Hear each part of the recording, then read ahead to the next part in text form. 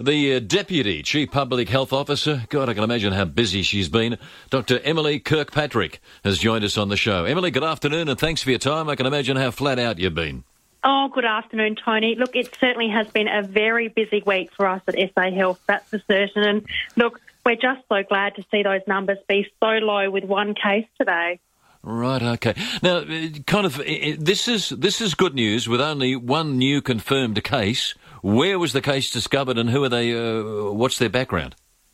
Look, it is one case that is linked to the Parafield cluster and part of the extended family group. And what's a really good thing about this particular case is it's someone who's been in quarantine since the beginning of the week. So since last Monday, they've been in quarantine. So really, really pleasing that this is someone who has done the right thing, has not been out and about, and is no risk at all to the community. So really, really thankful to the family of the extended family who went and got tested and have been following our SA Health instructions. And in fact, Tony, this particular person has been tested twice previously already and returned negative results. But because we're trying to stay really on top of things, we did advise getting an extra test as well, and we know that test has now come back positive, despite the fact that this person is completely well and has no symptoms. You're saying that the wearing of face masks in public and when using public transport, this is the way we should be handling this whole thing. Yes, and look, it is because of the fact we are still worried, particularly for the next couple of weeks, that we will see cases pop up, and hopefully all of those people will be in quarantine. But look, the masks are an excellent way to try and reduce the risk of transmission when you are stuck inside or you're catching the bus and you've got people around you. It's a really good way to protect yourself and make sure you're not spreading any of the virus around. So we do strongly encourage masks, particularly for those indoor spaces or spaces where you can't physically distance from others. You got a question for Dr Kirkpatrick? Here's the opportunity. Give us a ring on 8223 0000. You can put the question directly to the doctor themselves. From Cameron at Erbray, Emily sends us an email. Is Dr Kirkpatrick confident that our contact tracing system here is up to scratch?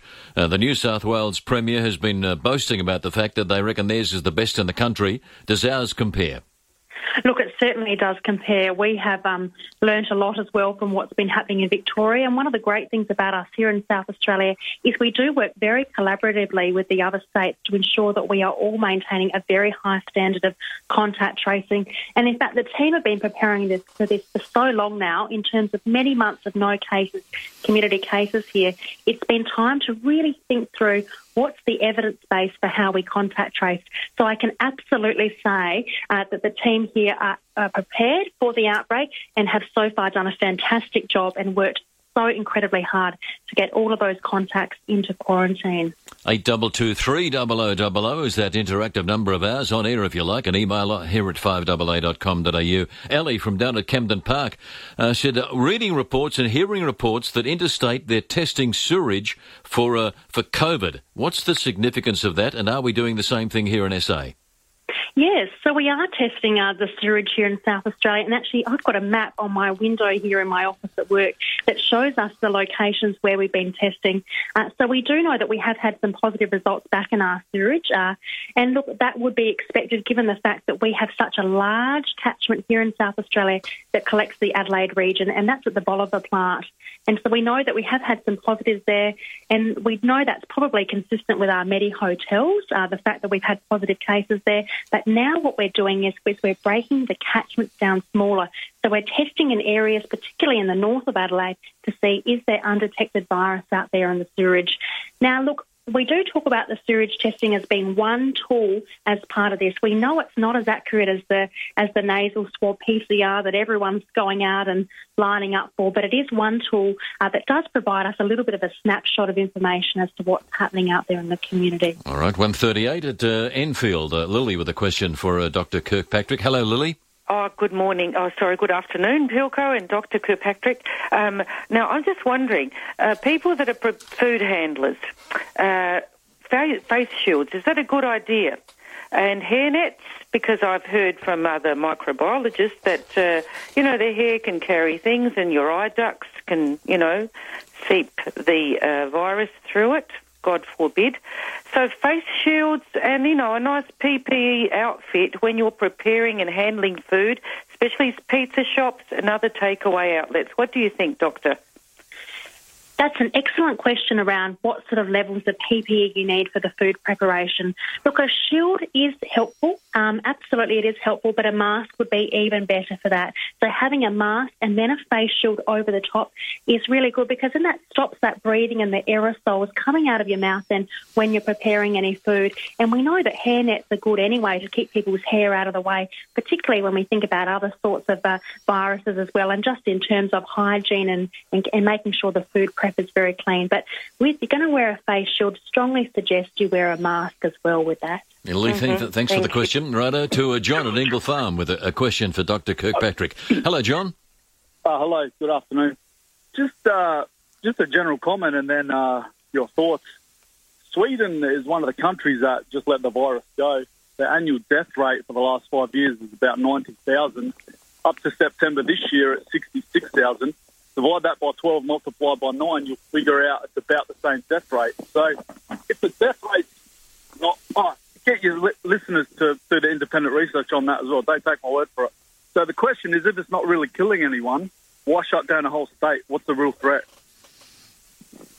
Look, we know it's not just about the mortality rate as well that we've been seeing, and we are seeing so many deaths globally that are really, really quite concerning. It's also the impact this is having on people post having had the virus. We know that it impacts on people's mental health. We've seen people develop a chronic fatigue type picture as well, part of the virus. I think it's really an area we'll hopefully understand more as we move into the future.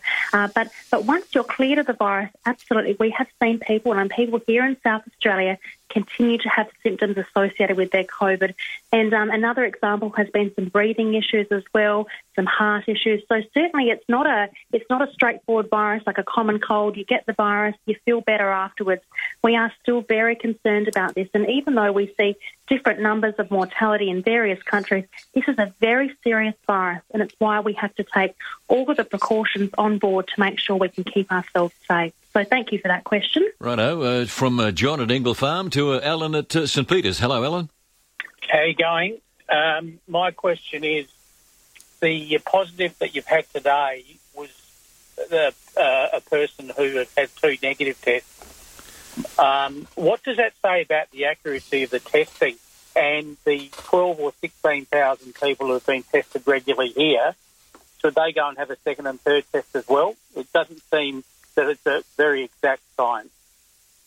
No, so the 2 negative tests are actually expected as part of this. So this particular person was exposed to someone who had the COVID virus very early on in their period, and then we know they had the first test after that the next day. And what we can say is that first test is not enough time often for the virus to then have presented in that person.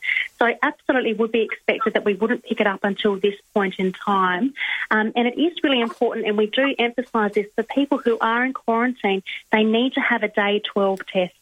And this is part of their requirement then that they can leave quarantine, is they have that negative test result. And that's because of the fact we know the virus can present any time in that 14 days. So nothing at all wrong with the testing, and it's just really in terms of the timing that this virus is then presented in this individual, which does fit in with their exposure point. Righto, well, thanks for the call to Campbelltown this time around. Craig from there. Hello, Craig. Hello, I just want to ask the doctor a question I wear glasses and that, and when you've got the mask on and you're breathing, you're in like a shopping centre or on a bus, for example, they're fogging up and you can't even see. So how people wearing glasses going to get around that? Yes, that's a good question, isn't it? I found this as well when I've worn it and I wear my glasses, and I use an alcohol wipe on my glasses, and that tends to stop the fog happening. But it can be quite frustrating. So it's often about adjusting your glasses so they're not forming such a seal between your mask and your nasal bridge and your glasses. So lifting them up a bit or putting an alcohol wipe on it may be helpful for you. Only thing, if you're in the supermarket and they've got the air conditioner on or out in the sun, you're breathing, they fogged up, and it's recommended you don't touch your face. So, can you let your chief medical doctor know about that when she has press conference about the people with glasses? It hasn't been mentioned in that kind of thing. Yes, we've certainly been talking about it here at work, and I know Professor Spurrier has her glasses as well, and we all get them fogged up at times. So, yes, I think that's good advice. Thank you. Yeah, right. Thank you. Thanks very Craig. much. Back in a moment or so with Dr Emily Kirkpatrick, who's the Deputy Chief Public Health Officer. Emily, I tell you what, Josh's eyes, our producer, lit up when you mentioned alcohol and glasses. He's thinking, oh, hang on a minute or so, I better start licking the glasses. Back in a moment or so, you got a question for Dr Emily, and God, there are some questions out there. Here's the opportunity. Give us a ring. It's getting on towards 1:45. We've got your chance to win big with David and Will's $10,000 chase. It's your chance to share in a massive $10,000, and all you need to do is play our version of the chase against our very own chaser, David Penberthy. If I can chase down the contestant, the cash will jackpot over to the next day. If you need a bit of help, you can watch The Chase Australia on 7, weekdays from 5 p.m. Every morning we'll use a question from the previous night's episode. So listen out for your chance to play and beat me for your chance to share in $10,000. An important notice to both current and former Aveo residents and their estates. A class action is underway against Aveo Group, brought by residents who claim that Aveo told them that the introduction of the Aveo Way contracts would make them no worse off. Those who had a right to a capital gain on sale claim Aveo took away their right to transfer their entitlement to a new buyer without paying for it. For more information, please contact Class PR on 02 8267 9499 or email contact@classpr.com.au. Class PR is a public relations company related to Levitt Robinson Solicitors. This advertisement is sponsored by Galactic Aveo LLC, a US corporation funding the class action against Aveo. Get more from your motoring, especially if you drive a Volkswagen. Mawson Lakes Volkswagen is now open with state-of-the-art servicing, complimentary loan cars, next-day servicing and breakfast or lunch on us. Because when you're Adelaide's newest Volkswagen dealer, you want to give more. It's time you got more care and more great servicing deals on the best car badge in the business. Mawson Lakes Volkswagen. Book online now for early service specials. Just a short drive from the city. During the COVID crisis, almost 1 million Australians have deferred repayments for home, personal and business loans. And there's more help. Small business recovery loans, help with credit card repayments, credit rating protection, landlord and tenant support, and more customer support staff. Australian banks are here to support you. If you're in financial difficulty, don't wait till you're in over your head. Talk to your bank. They'll help you find a way through this. Don't tough it out on your own. What do kids love to do in summer? Swim, of course. Kids love water. So if you want your kids to feel confident in and around water, enrol them in VacSwim. There's 120 pool and beach locations all over SA. Enrol online at vacswimsa.com.au. Narrow the field with Ladbrokes Easy Form. Place form-driven multis or singles without ever having to study a guide. Create your ideal bet using a range of form filters, including runner stats, jockey, trainer and track. Or choose from market movers and favourite runners. Available on all Australian and selected international racing codes. Ladbrokes Easy Form does the hard work for you. Ladbrokes. Back yourself. Gamble responsibly. While everyone around you is scrambling to get their Christmas shopping done, Chemist Warehouse has an early Christmas present for you to spoil your loved ones with. Like Paco Rabanne Lady Million 80ml, only $99.99. Try Giorgio Armani Code 75ml, just $89.99. Or Dolce & Gabbana for women, the one 75ml, $79.99. And Paco Rabanne Invictus 100ml, only $89.99. For Christmas gifts they'll love, come home to Chemist Warehouse with great savings every day. I'm Kathy Nagel, the Chief Executive Officer of Western Hospital at Henley Beach. We are excited to be able to offer the services of a cardiac cath lab and vascular surgery, all presented within our new and state-of-the-art hybrid theatre to be launched in the new year. Western is committed to providing exceptional service to our community and, coupled with our 24-hour medical care and intensive care unit for inpatients, we have a hospital to be proud of. Visit us at westernhospital.com.au. Enjoy the party atmosphere every Sunday at the Jeps Cross Market with stalls, homemade treats, fresh fruit and veg, arts, crafts, bric-a-brac and more. Wallace Cinema's mainline drive-in on Main North Road from 7 a.m. every Sunday for the Jeps Cross Market. Visit wallace.com.au. Scraped your caravan? Walker Crash Repairs, an RAA-approved caravan crash repairer. This is Tony Pilkington. It's just on 12 minutes to 2. Our guest is the Deputy Chief Public Health Officer here in South Australia, and like all of them, flat to the board at the moment, Dr Emily Kirkpatrick. Emily, a couple of emails. We'll get to those if we can. This is an interesting one. Is COVID, this is from Pat down at Ashford, is COVID contagious before somebody shows the symptoms of having it? Yes, it is. So that's a good question, Pat. So we do know that people can be contagious, particularly in the first 48 hours before they develop symptoms, which is why it's so important to still go and get tested if you've been instructed to by SA Health and you have no symptoms. So yes, excellent question. You can be contagious. All righty. Benny from Hope Valley sends us an email on air at 5AA.com.au. Can the doctor please explain asymptomatic, what is it, to COVID symptoms, and is this one of the most dangerous problems for controlling this thing? So if somebody is, what's it called again, Emily? Asymptomatic. Yeah, so is that dangerous, and what's an explanation for it? Well, look, we do know that there is this risk with asymptomatic spread, so that's someone who has no symptoms can then go and spread the virus.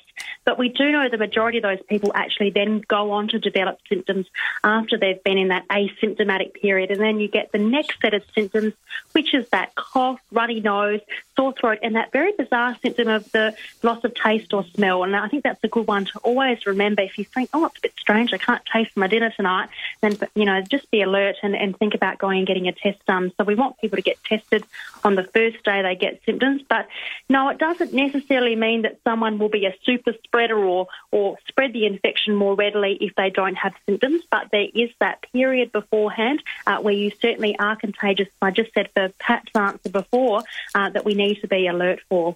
Tony from Brighton has called us. Hello, Tony. Yes, hello, Buzz. Not Buzz, Tony. One of those, anyway. Yeah, go on. Yeah, one of them. Yeah, maybe the third one. I just want to make a question while on the subject of being careful about and everything.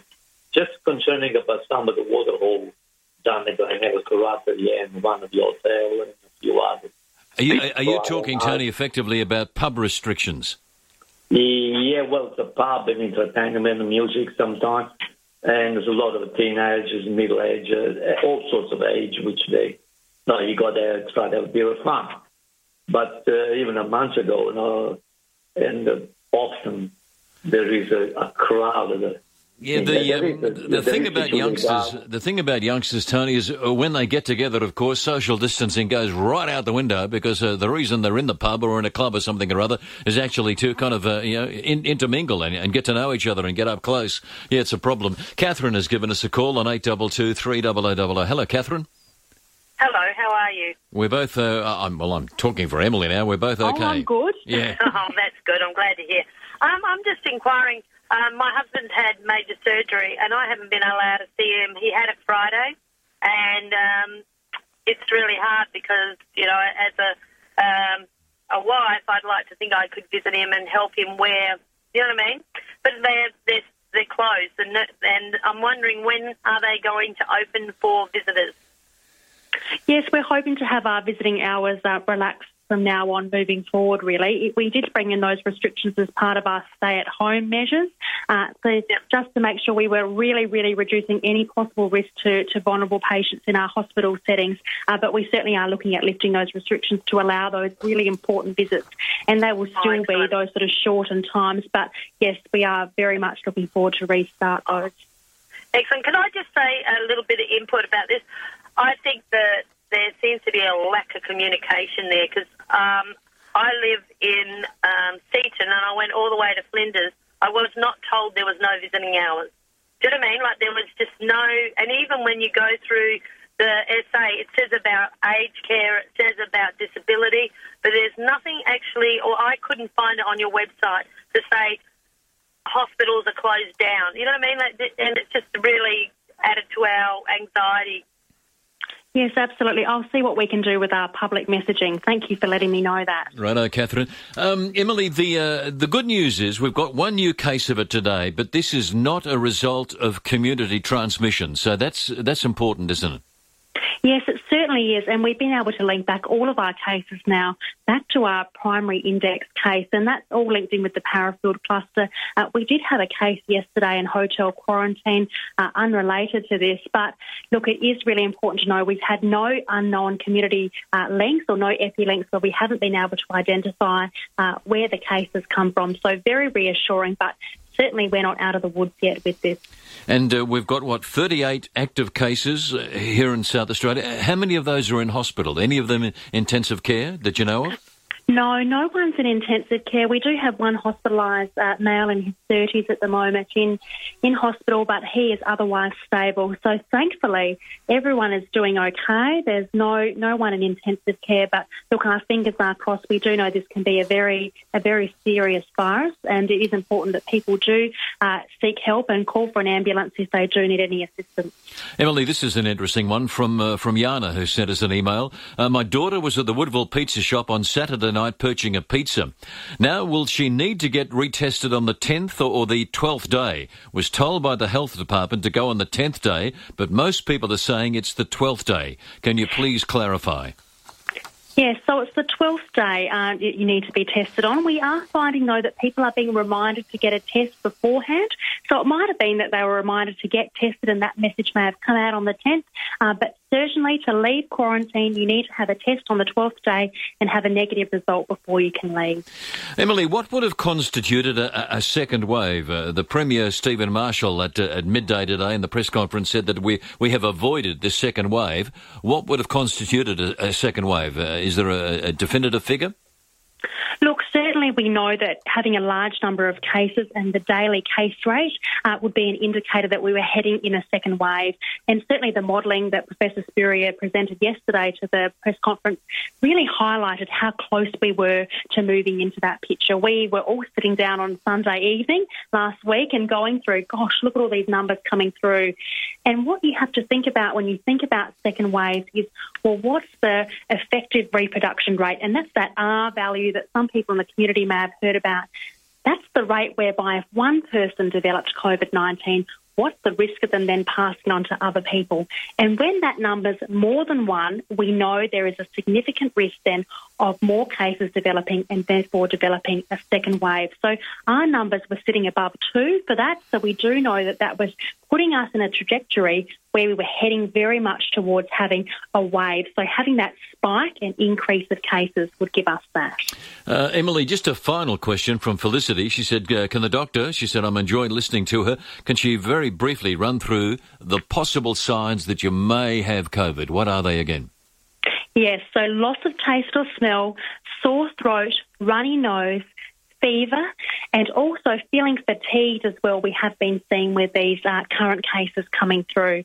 So really important to take that on board. A cough, sore throat, runny nose, fever, or loss of taste or smell. Loss of taste or smell for a lot of us would be, what the hell is going on? Cough and a fever and all of the other stuff and feeling lethargy, but a loss of smell or a taste would be, you'd think, a very definite sign that something's not right. Yes, and it's quite surprising, really, Tony, how many people have said that to us, that they do have those symptoms. So it'll be very interesting when we go back and we look at the evidence later on of what people's symptoms were. It'll be very interesting to see what the breakdown of this is. Emily, thank you for your time this afternoon. Congratulations on the hard work that you do. Look forward to chatting again. That's the Deputy Chief Public Health Officer here in South Australia, Dr Emily Kirkpatrick.